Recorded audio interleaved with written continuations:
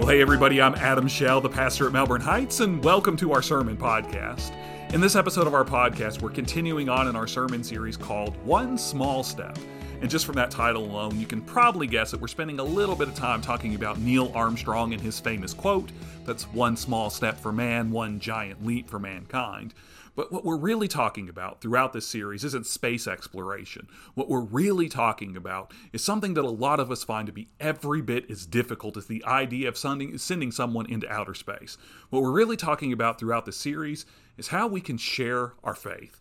And in this episode, we're going to be talking about one of the challenges that keeps us from wanting to share our faith and how we can overcome that by taking some small steps. So with that, let's get right into this episode's sermon. Last week, we started into a new series of sermons called One Small Step. And just based on that title alone, you could probably guess that we spent a little bit of our time last week talking about when Neil Armstrong became the first person to walk on the moon, and he uttered those famous words. That's one small step for man, one giant leap for mankind. But you know, one of the interesting things about the moon landing is that Neil Armstrong wasn't originally supposed to be the first person who walked on the moon. That honor was originally supposed to go to Buzz Aldrin, who became the second person to walk on the moon. Because as Buzz Aldrin explained in an interview back in 2014, in all of their previous missions, whenever someone had to go out, whenever a crew member had to go out on a spacewalk, it was always the junior crew member. It was never the mission commander. The mission commander always stayed inside. And that was done for a reason. The mission commander always stayed inside so that they could be at the control panel and could act immediately if any emergency arose. So Buzz Aldrin, who was second in command on Apollo 11 as the lunar module's pilot, should have been the first person to walk on the moon, not Neil Armstrong, who was the mission commander. So how is it that Neil Armstrong ended up becoming the first person to walk on the moon? Well, believe it or not, it all had to deal with where the hatch door was placed on the lunar module. The hatch was placed on Neil Armstrong's side of the lunar module. And that meant that if Buzz Aldrin was going to be the first person out of the hatch down onto the moon, that he was going to have to climb over Neil Armstrong while both of them were wearing full spacesuits. And amazingly enough, NASA actually tried that. They had Buzz Aldrin and Neil Armstrong both put on their full suits and climb into a mock-up of the lunar module down here safely on Earth, and they had Buzz Aldrin try to climb out. And as he was trying to climb over Neil Armstrong, he ended up damaging the lunar module mock-up. So NASA decided, okay, let's forego protocol on this one, and we'll have Neil Armstrong be the first one who climbs out the hatch and goes down to the moon.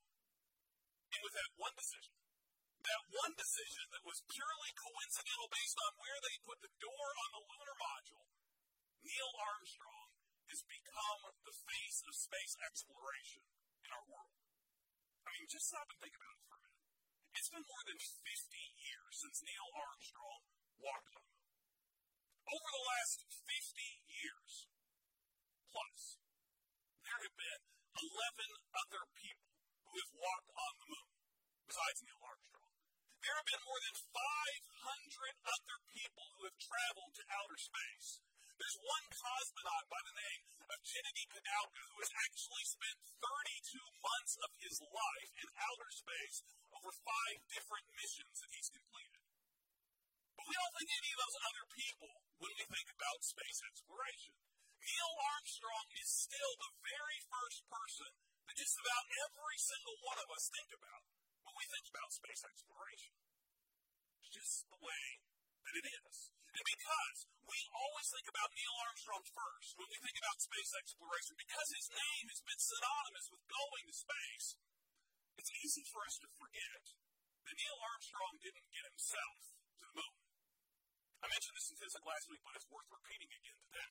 NASA estimates that it took thousands of people, more than 400,000 scientists, engineers, and technicians working together for more than a decade to make it possible for Neil Armstrong to be the first man on the moon. And And this group of 400,000 scientists, engineers, and technicians, it included people like a guy by the name of Jack Garvin. Now, chances are, unless you are an absolutely huge space buff, you have never heard the name Jack Garvin before. And that's because Jack Garvin never put on a spacesuit. Jack Garvin never climbed into a shuttle. Jack Garvin wasn't an astronaut at all. But if it wasn't for Jack Garvin, Neil Armstrong and Buzz Aldrin never would have landed on the moon. And that's because when the lunar module was just a few minutes away from reaching the surface of the moon, they had computer alerts and alarms that started going off. And as Neil Armstrong and Buzz Aldrin were scrambling, trying to figure out what was going on, they looked at their computer screens and they saw error messages for a 1201 and a 1202. The problem is that Neil Armstrong and Buzz Aldrin had no idea what a 1201 or a 1202 was. So they reached out to Mission Control. And they asked Mission Control if they should continue on with their mission and go down to the moon, or if they needed to abort because of these error codes and never make it to the moon at all. Well, the flight controller realized that this was an issue that was coming from the onboard computer, so he turned to the guidance officer for Apollo 11, a guy by the name of Steve Bales. And he asked Steve Bales to give him an assessment, whether the mission was a go or whether they needed to abort it. But Steve Bales had no idea what those two error codes were either. So he ended up having to reach out to what NASA referred to as backroomers. Backroomers were the people who were literally working in the back rooms all around Mission Control to help make sure that the flights were a success. One of these backroomers was a guy named Jack Garvin. And Jack Garvin was part of a small group of Steve Bales' team that he had put in charge of memorizing every single error code that the onboard computer could give off, just in case something came up.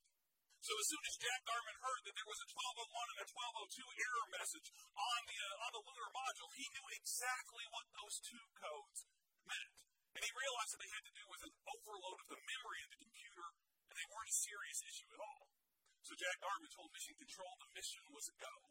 And a few minutes later, Neil Armstrong and Buzz Aldrin safely landed on the surface of the moon.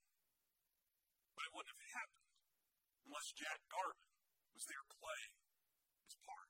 So he's just one of those 400,000 scientists, engineers, and technicians who made it possible for Neil Armstrong to be the first person on the moon. But there were plenty of other people who didn't have any letters after their last names or any fancy job titles that also were essential in getting a man on the moon. We have people like Ellie Foraker. Now, Ellie Foraker, when NASA was founded back in 1958, she was working for a company called the International Latex Corporation of Delaware. And what ILC was most famous for making back then was latex, women's undergarments. But as she was working in the factory one day, she was sewing up a pair of baby pants, and a NASA engineer came to her and asked her if she wanted to try her hand at sewing something else. Well, Ellie Foraker would go on to share later on in an interview that she did for a documentary called Moon Machines that I had no idea that they were going to ask me to sew the spacesuits the astronauts would wear. But that's exactly what Ellie Foraker did. She was part of a group who sewed the actual spacesuits that the astronauts needed to wear. So if it wasn't for people like Ellie Foraker, Neil Armstrong and Buzz Aldrin wouldn't have had anything to wear when they made it to the moon. And Ellie Foraker and Jack Garvin, they're just the tip of the iceberg of people who made it possible for us to put a man on the moon. You also have people like Eldon Hall. Eldon Hall was responsible for developing the computer chip that would power the onboard computers in the space shuttle. You have people like Emil Scheiser. Emil Scheiser was part of a group who was responsible with figuring out where on the moon exactly the space shuttle, the lunar module, should land when it arrived. And you had people like Rita Rapp. Rita Rapp oversaw the division that prepared the food for the astronauts that they would eat while they were in space. So it took a team of hundreds of thousands of people to make it possible for Neil Armstrong to be the first person on the moon. What's any of this got to do with us, right? I mean, you didn't come to church today just to hear more about space exploration, even though I know last week was fascinating, everything that I shared. But that's not why we came here today. So why did I spend all of this time talking about all of the people that it took to put a man on the moon? Well, I've already told you that last week we started into a new series of sermons called One Small Step. And throughout the series, we're not just talking about space exploration. We're also talking about something that a lot of us think of as being every bit as challenging, every bit as difficult as putting somebody on the moon. Throughout the series, we're talking about sharing our faith. And for many of us, the idea of sharing our faith seems as hard as sending someone to the moon. It does. For a lot of us, the idea of sharing our faith, it seems every bit as challenging as the idea of sending someone to the moon. And there are a lot of reasons why it seems so hard for us to share our faith. And I think one of the reasons why we struggle so much, why we find it so hard to share our faith, is we get it in our heads that when we start sharing our faith, we are completely responsible for everything that goes along with it. So what I mean is that if sharing our faith was like working for NASA, we feel like when we share our faith, we have to be able to build the rocket, and launch the rocket, and land the rocket, and sew the spacesuit we're going to wear before we get out of the rocket. So when the preacher starts talking about sharing faith in one of our sermons, starts playing in our mind all of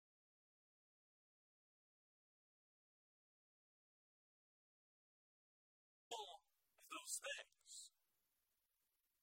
That includes me. I mean, the reality is that I've been a pastor for more than 15 years. I even have a master's of divinity degree and an undergraduate degree in religion. And I know for a fact that I can't answer every question that somebody is ever going to ask me about who Jesus is.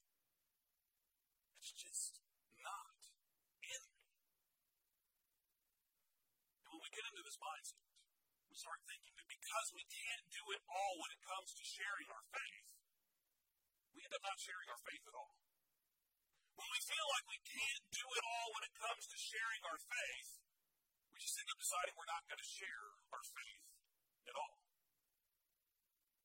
So if you have ever felt ill-prepared when it comes to sharing your faith, if you have ever felt like you were unqualified when it comes to sharing your faith, if you've ever been overwhelmed by the magnitude of everything that might go in and be involved with sharing your faith, I got a story that I want to share with you today. Now, the story is found in the book of Mark. So if you've got a Bible close by, go ahead and grab it and turn to Mark chapter 2.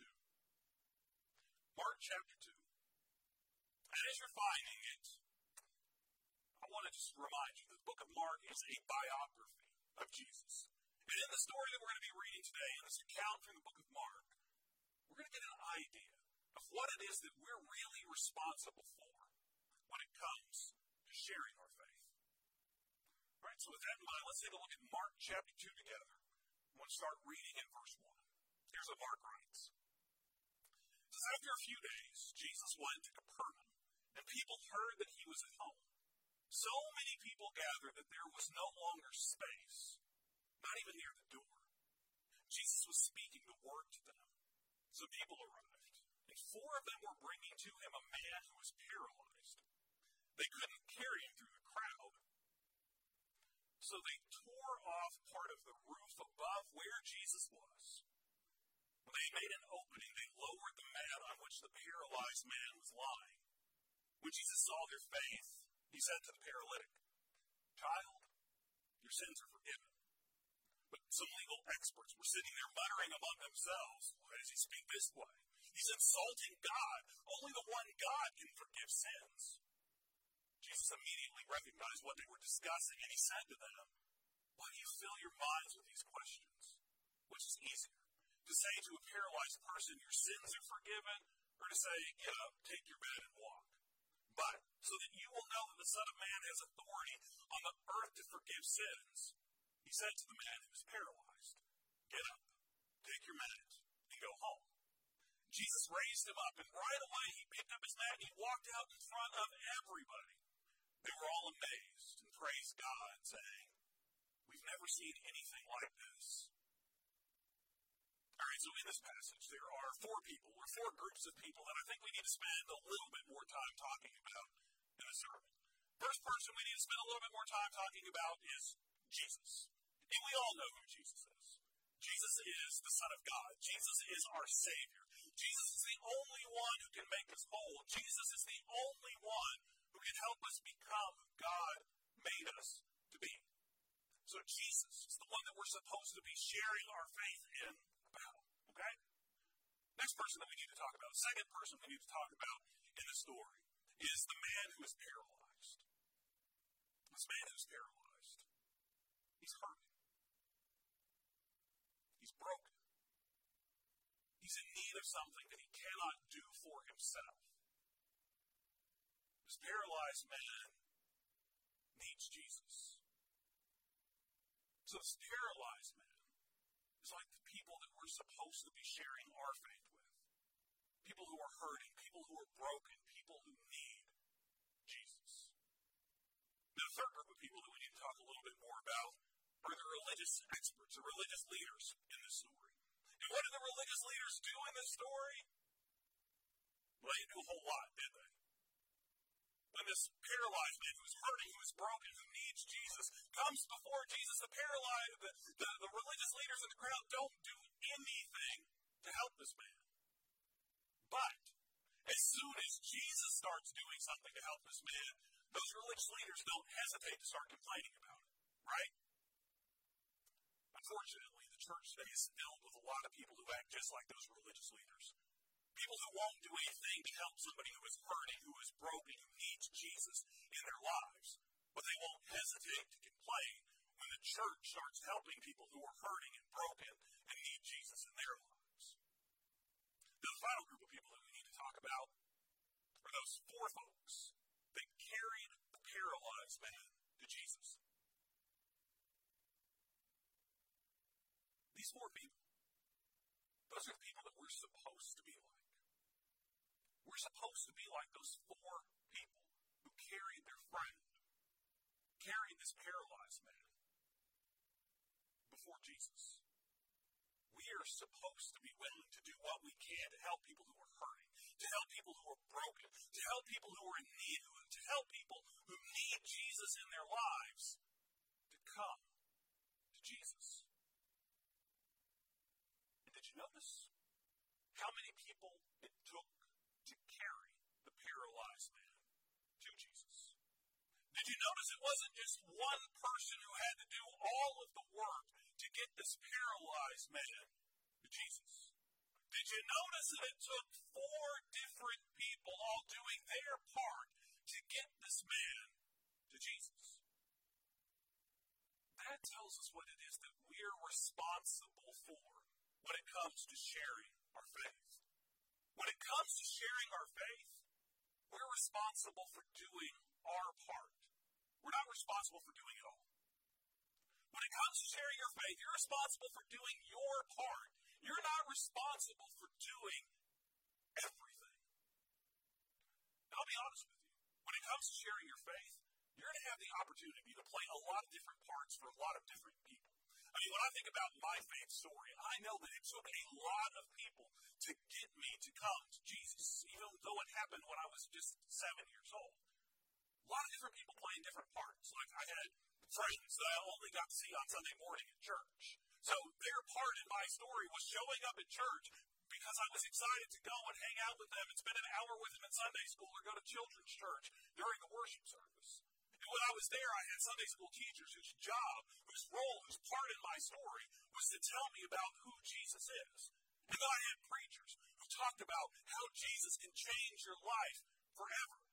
And then I had my parents who were an example for me of what it looks like when Jesus impacts you, what it looks like when you meet Jesus for yourself, what it looks like when you give your life to following Jesus.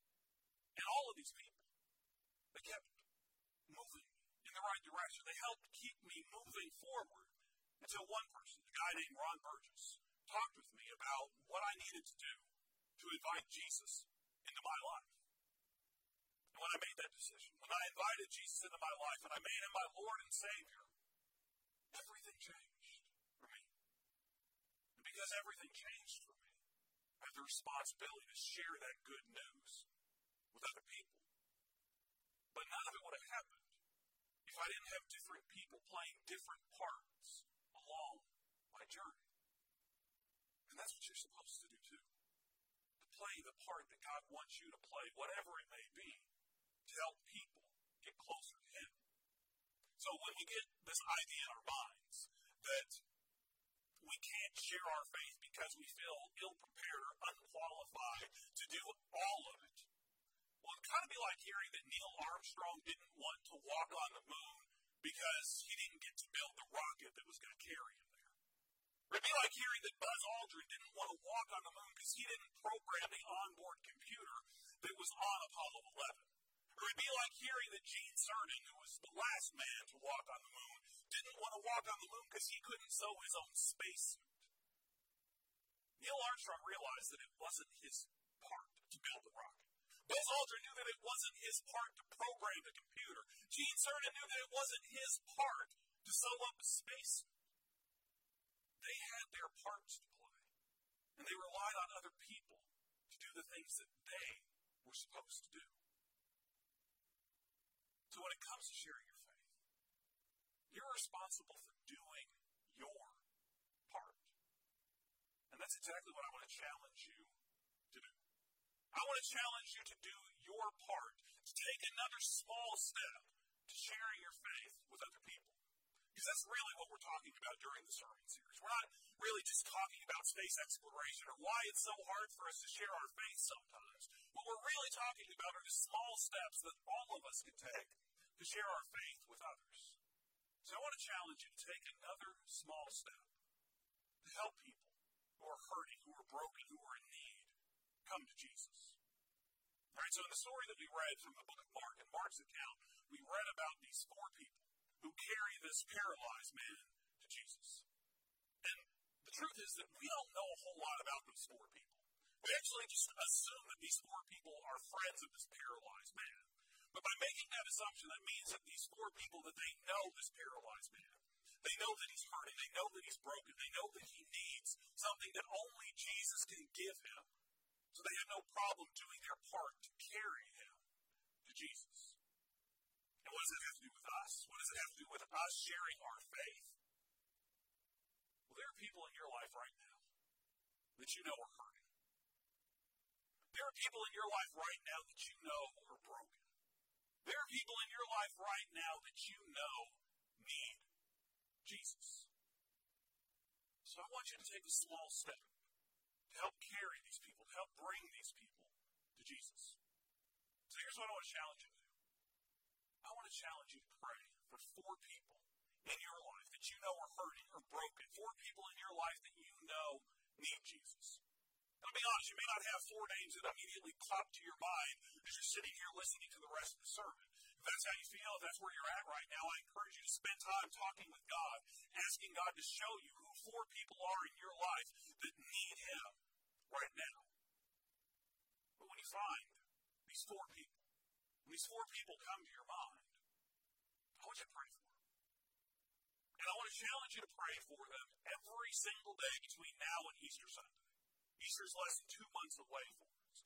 But I want to challenge you to pray for these 4 people every day until Easter. Make this a little bit easier. What I would do is I would write down these 4 people's names on a piece of paper and put it someplace where I would see it every single day. You put it on your nightstand, you put it on your refrigerator, you can put it by your remote control or your cell phone, but put it someplace where you're going to see it every single day. And then every single day, take a little bit of time to pray for those people. Pray for them by name. Pray that God will help them. Pray that God will heal whatever is broken in their lives. Pray that they will come to Jesus. And pray that God will help you do whatever your part is in bringing them to Jesus. Because here's the one thing that all of us need to know when it comes to our faith. You can't do it all on your own.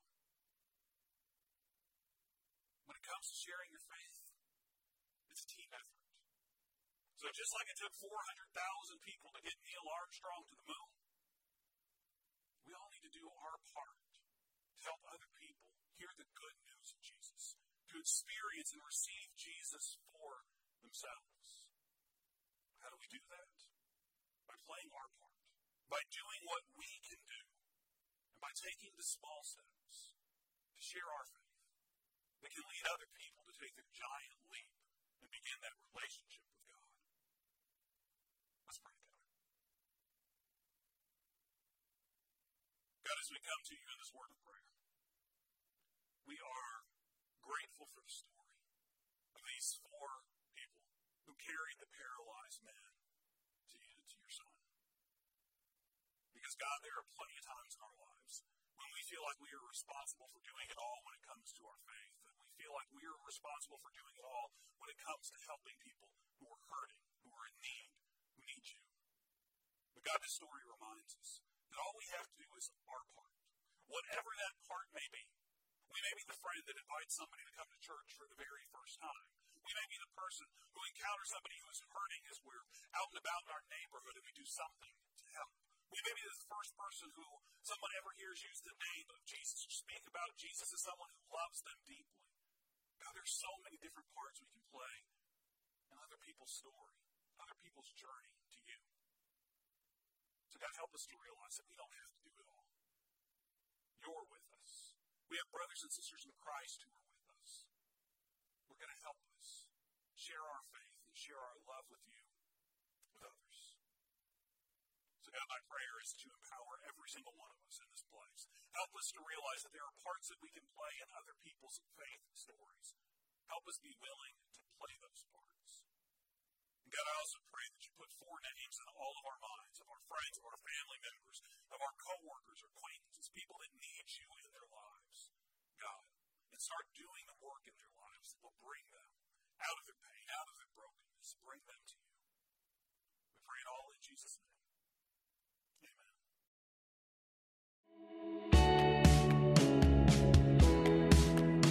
Well, hey, it's Adam again, and I just want to thank you for tuning in to this episode of our sermon podcast.